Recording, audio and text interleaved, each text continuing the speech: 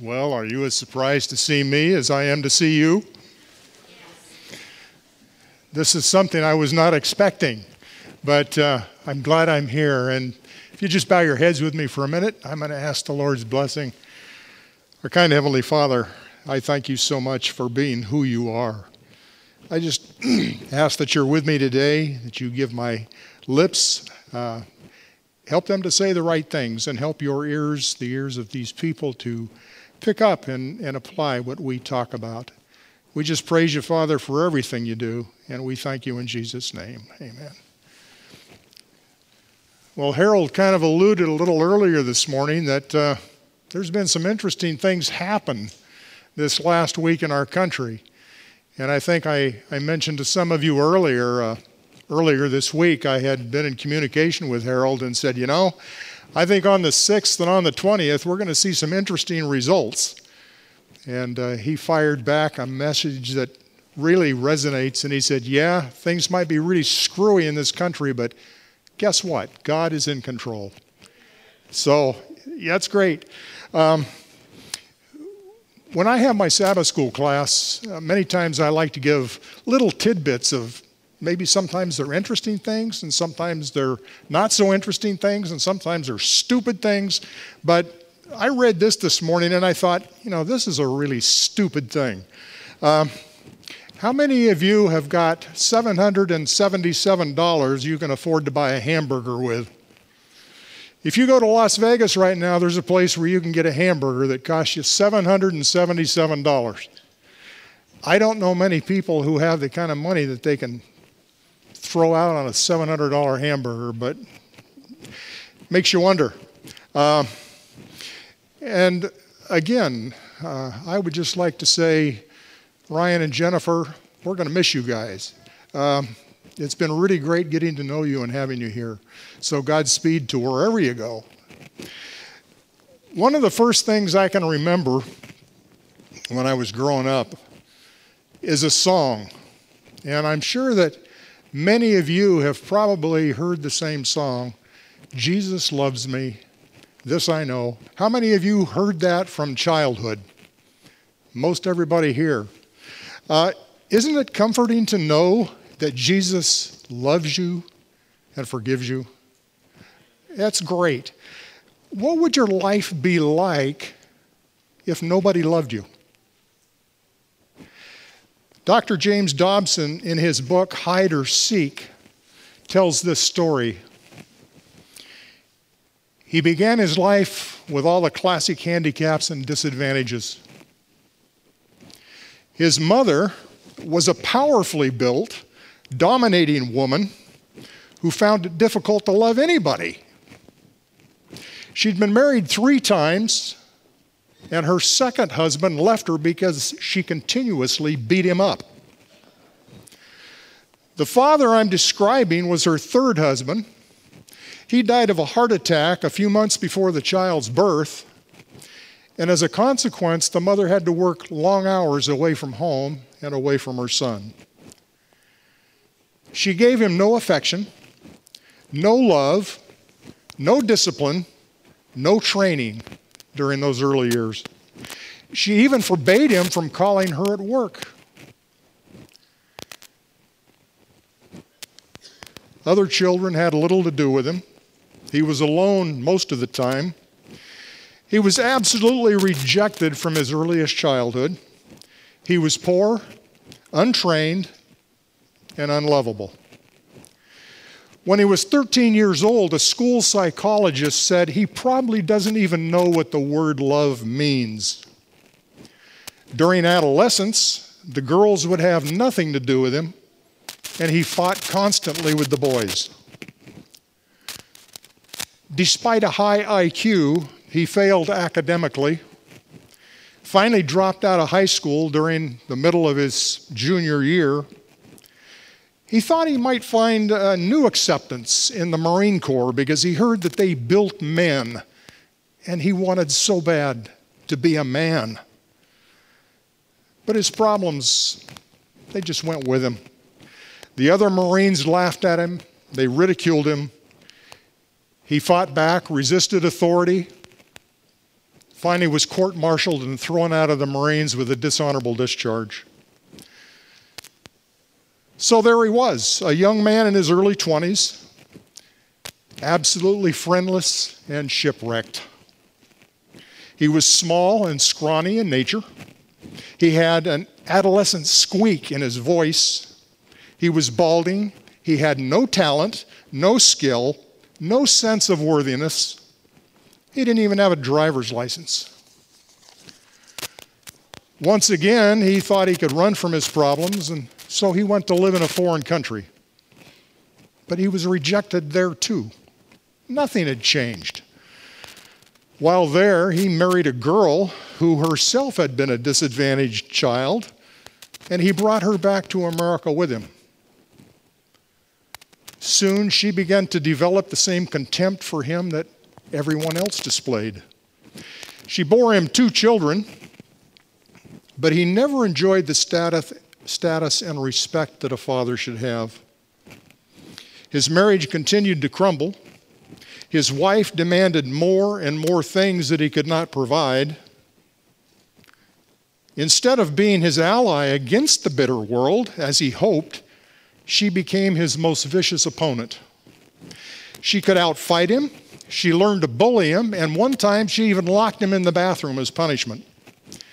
Finally, she forced him to leave.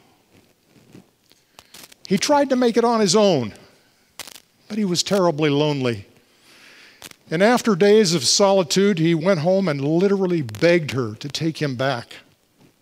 He surrendered all pride. He crawled. He accepted humiliation. And despite his meager salary, he brought her $78 and told her she could do whatever she wanted with it. But she laughed at him. She belittled his feeble attempts to supply the family's needs. She ridiculed his failure. And at one point, he fell on his knees and wept bitterly because his life was just in the pits.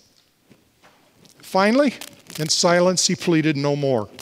No one had ever wanted him.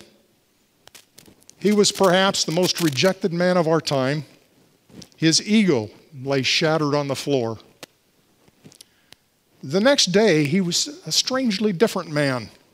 He arose, went to the garage, and took down a rifle that he had hidden there. He carried it with him to his newly acquired job at a book supply storage building. And from a window on the 6th floor of that building, shortly after noon on November 22, 1963, he sent 2 bullets into the head of President John Fitzgerald Kennedy. Lee Harvey Oswald, the rejected, unlovable failure, killed the one man who more than any other man on earth embodied the success, beauty, wealth, and family affection that he had so hoped for. Acceptance and love is what we humans crave more than anything else in life. Years ago, in my Sabbath school class, we were talking about how much our Heavenly Father loved us, how good He was to us, the things that He had done for us. And a lady in the class started crying. You see, she, like Lee Harvey Oswald, had never experienced a loving relationship in her whole life. Her father had treated her poorly. Her mother was basically non-existent. And as much as she desired that kind of love, she just couldn't relate to what we were talking about when we said God loves us so much. Did you ever feel you wanted someone, perhaps a special someone, to come up and just give you a big hug, hold you tight, and tell you how much they love you or that they forgave you? Love and forgiveness is so important. Love and forgiveness changes lives. Brings me back to that verse, Jesus loves me, this I know. A name maybe you're familiar with, Gary Leon Ridgway, better known maybe as the infamous Green River Killer. In 2003, he confessed to the murder of 48 women. In 2011, Ridgway was also convicted of the murder of Rebecca Moreiro, bringing the official victim count to 49, and by his own admission, he killed at least 60 women. At Ridgway's 2003 sentencing, the families of the victims had the opportunity to speak out and address Ridgway directly. Understandably, many were angry, and they lashed out at Ridgway for the unimaginable grief and pain that he had put them through. As Ridgway stonily listened to the family members express their grief and their anger, one person came up and said something that was totally unexpected. When the time came for Robert Rule, the father of teenage victim Linda Jane Rule, to speak, Ridgway finally showed a glimmer of remorse. Rule's words to Ridgway were, "Mr. Ridgway, there are a lot of people here that hate you. I'm not one of them. But you've made it difficult to live up to what I believe and to what God says to do, and that's to forgive. Mr. Ridgway, I want you to know that I forgive you." These words brought tears to Ridgway's eyes. 1 John 4:7-9 tells us that if we don't love others, we don't know God, because God is love. And actually, forgiveness is not about others, but also about our own spiritual growth. Love and forgiveness cannot be separated. If we choose to live out the love of God as the purpose of our life, then forgiving is an option that we can't avoid. How many of you believe that loving others is important? Not just to those who love us back. How many times have you been down and someone has kicked you while you're down and you think revenge or payback? We think of the life of Lee Harvey Oswald. You know, love is usually thought of as a feeling, but in reality, love is a choice and an action. God, out of love, made the choice to love us and forgive us. And we're all familiar with the verse in John 3:16 where it says, God loved us so much that he was willing to send his only begotten Son, the creator of all things, from the glories of heaven, from the adoration of the angels, to come to this world, to take on humanity, to take on our sins, to accept our punishment and die in our place so that we could make the choice to spend eternity with him. Like Mr. Rule said to Mr. Ridgway, "You are forgiven, sir." Jesus, out of love, says to each one of us, "You are forgiven." And that brings up the question, did we deserve to be forgiven? Titus 3:5 tells us he saved us not because of the righteous things we had done, but because of his mercy and his grace. Ephesians 2:4 says, "But because of his great love for us, God, who is rich in mercy, made us alive in Christ." And in verse 8, it tells us, "It is by grace that you have been saved." You ever think about what's the difference between mercy and grace? I had someone tell me mercy is God not giving us what we deserve, and grace is what God is giving us that we don't deserve.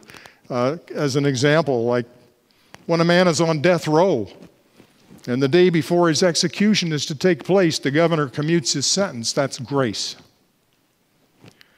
And I love the acrostic for grace, G-R-A-C-E, God's riches at Christ's expense.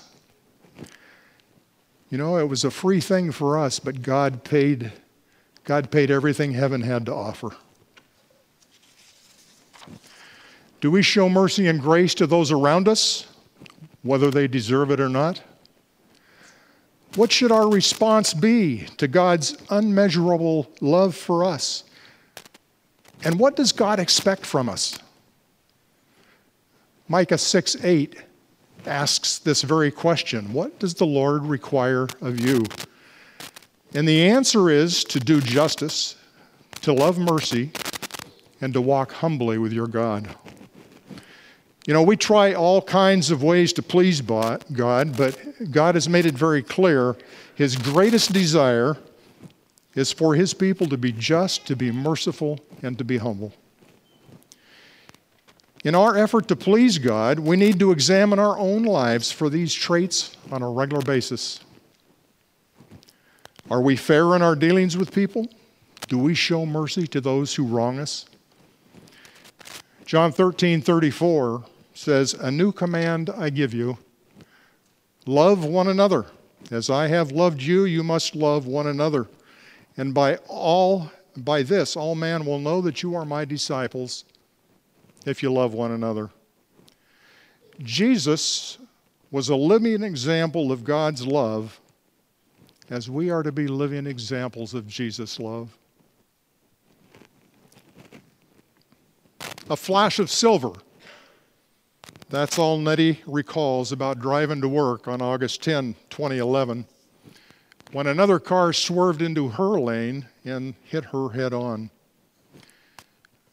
With her right leg pinned between the dashboard and the seat, she was in and out of consciousness for an hour while firefighters, emergency people, tried to extricate her. In the emergency room, convinced she was going to die, Nettie asked a nurse to pen a goodbye letter to her 11-year-old son, Dominic. She told him how proud she was of him and how sad she was to leave him. Her injuries were extensive, required 10 hours of emergency surgery. Her spleen, her appendix, 2/3 of her colon had to be removed.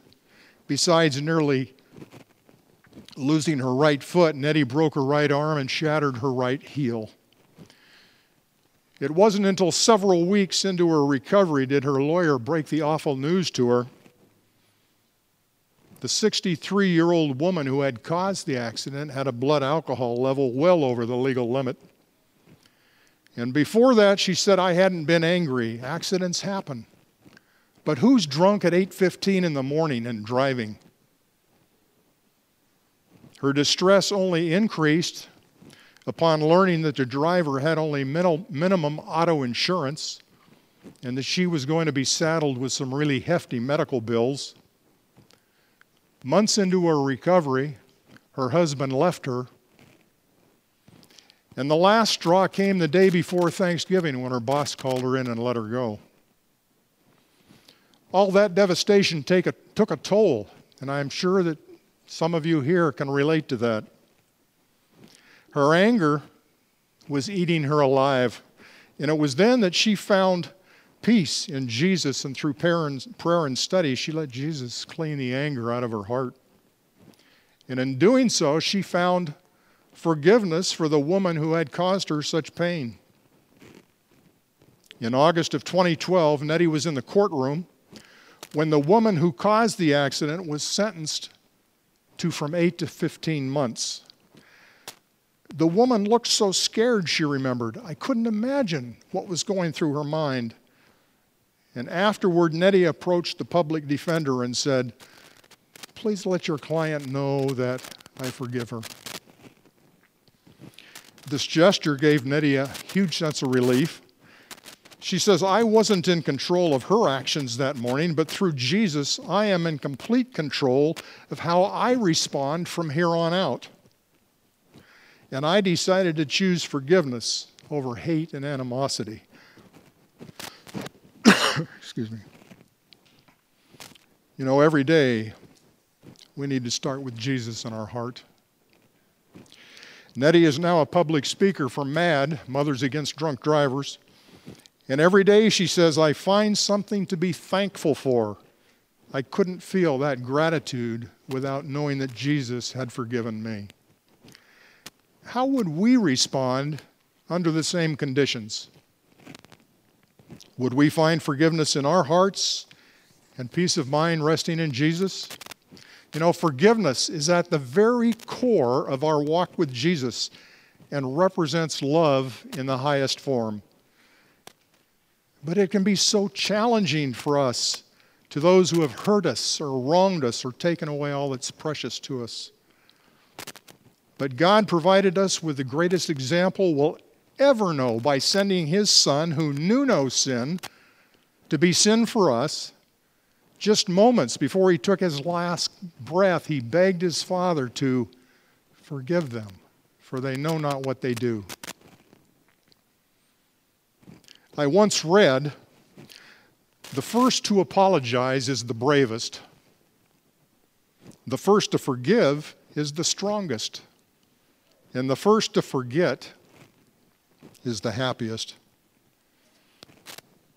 I'd like to explore a few passages that deal with love and forgiveness. And to start, Matthew 6, 9 to 15. And I think, again, this is a section of the Bible we're all familiar with, the Lord's Prayer. When you pray, pray something like this. Our Father in heaven, your name is sacred. The success of your kingdom is the only thing that matters. May your will be carried out on earth as it is in heaven.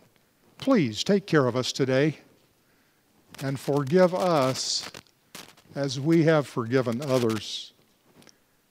Do not leave us alone when our loyalty to you is tested. Help us overcome every temptation which the evil one brings, for your kingdom, power, and glory will be forever. When you pray this way, though, you need to remember your prayer is conditional based on your attitude toward others. Colossians 3:13 says, be tolerant of one another and forgive whatever grievances you have against each other, even as Christ has forgiven you. What does it mean to be tolerant? Have any of you have ever heard, hey, it's my way or the highway? We need to respect what other people think. Ephesians 4:31 says, put away bitterness, hostility, anger, gossip, rioting, and holding grudges. Maybe we should have posted that on a big billboard this week. Instead, be kind and compassionate to one another, considerate and forgiving, just as God in Christ has forgiven you. Don't judge or condemn people for what they've done. God doesn't condemn you for the hurt you've caused Him. He forgives you. Treat others the same way. On October 2 of 2006, a man by the name of Charles Roberts walked into an Amish schoolhouse armed with 3 guns. There were 26 students in that schoolhouse.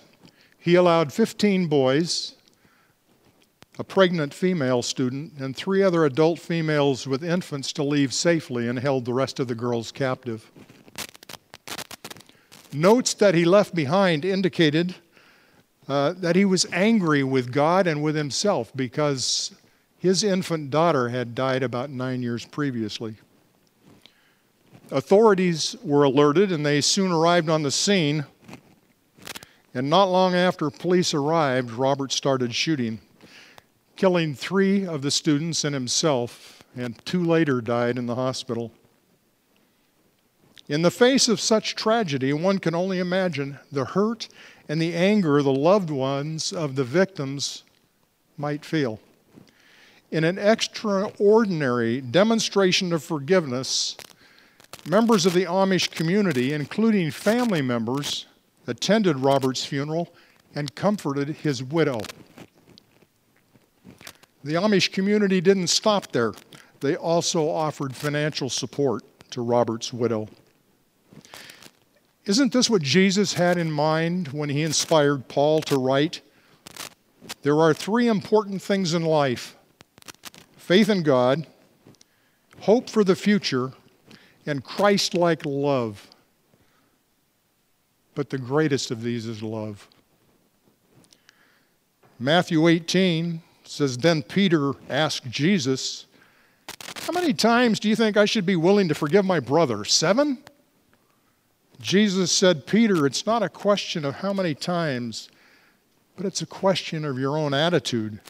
If your attitude is right, you'll be able and willing to forgive him hundreds of times because you love him. John 8:7 tells the story of Jesus and the woman. And they kept asking him what he thought they should do with the woman. And finally he straightened up, looked at them and said, any one of you who has never sinned, let him throw the first stone. How many times have we been in a similar situation with a stone in our hand, and rather than showing compassion, we're ready to execute judgment? Matthew 6 says that's why you should make things right with others before you go to worship. And if, while you're worshiping or while you're in church, you remember you have something to make right, it's better for you to leave and go and make things right and come back later than to stay there and worship God with hatred and pride in your heart. Let me tell you how to experience real kindness. Love your enemies. Do something good for those who don't like you. Treat everyone as you would like them to treat you. Abraham Lincoln said once, you can fool some of the people some of the time, and some of the people all of the time, but you can't fool all of the people all of the time. How many of you have ever put the fish symbol on the back of your car? Anybody here? I think it's called, what is it, ichthus? Many years ago, I stuck the fish symbol on the back of my green Honda. It cost me about $1 and about a minute to put on. But by doing so, I advertised myself to the people of Spokane that I was a Christian. I don't have anything against bumper stickers with an encouraging message such as, when raptured, this car will be unmanned. That's a comforting thought, isn't it? But I wonder how many believers unconsciously hope to impact the world with Christian slogans instead of allowing their conduct to make a difference. I have to admit that putting the fish on my car kind of made me feel good for a while. I've since discovered that non-believers really don't pay much attention to what we wear or what we display on our cars. Actually, I needed to put the fish symbol in my car, maybe right in the middle of my steering wheel, and then I can see if I behave on the road in such a way it visually tells others that I am truly a disciple of Christ. How do we behave? How do we treat each other? Do we walk the walk or just talk the talk? Do we know all the glib Christian cliches, or do we actually practice what we preach? St. Francis of Assisi writes, preach the gospel. If necessary, use words. One of my favorite poems is one that I used in Sabbath school a few weeks ago. It's by Edgar Guests, and I'm sure most of you have heard it, but I'd like to close with it. I'd rather see a sermon any day than hear one. I'd rather one should walk with me than merely tell the way. The eye is a better pupil and more willing than the ear. Fine counseling is confusing, but examples always clear. And the best of all preachers are the men who live their creeds. For to see good put in action is what everybody needs. I soon can learn to do it if you let me see it done. I can watch your hands in action, but your tongue too fast may run. And the lecture you deliver may be very wise and true, but I'd rather get my lesson by observing what you do. For I might misunderstand you and the high advice you give, but there's no misunderstanding how you act and how you live. I hope you have a wonderful Sabbath day, and I think the musical group needs to come up now. Thank you.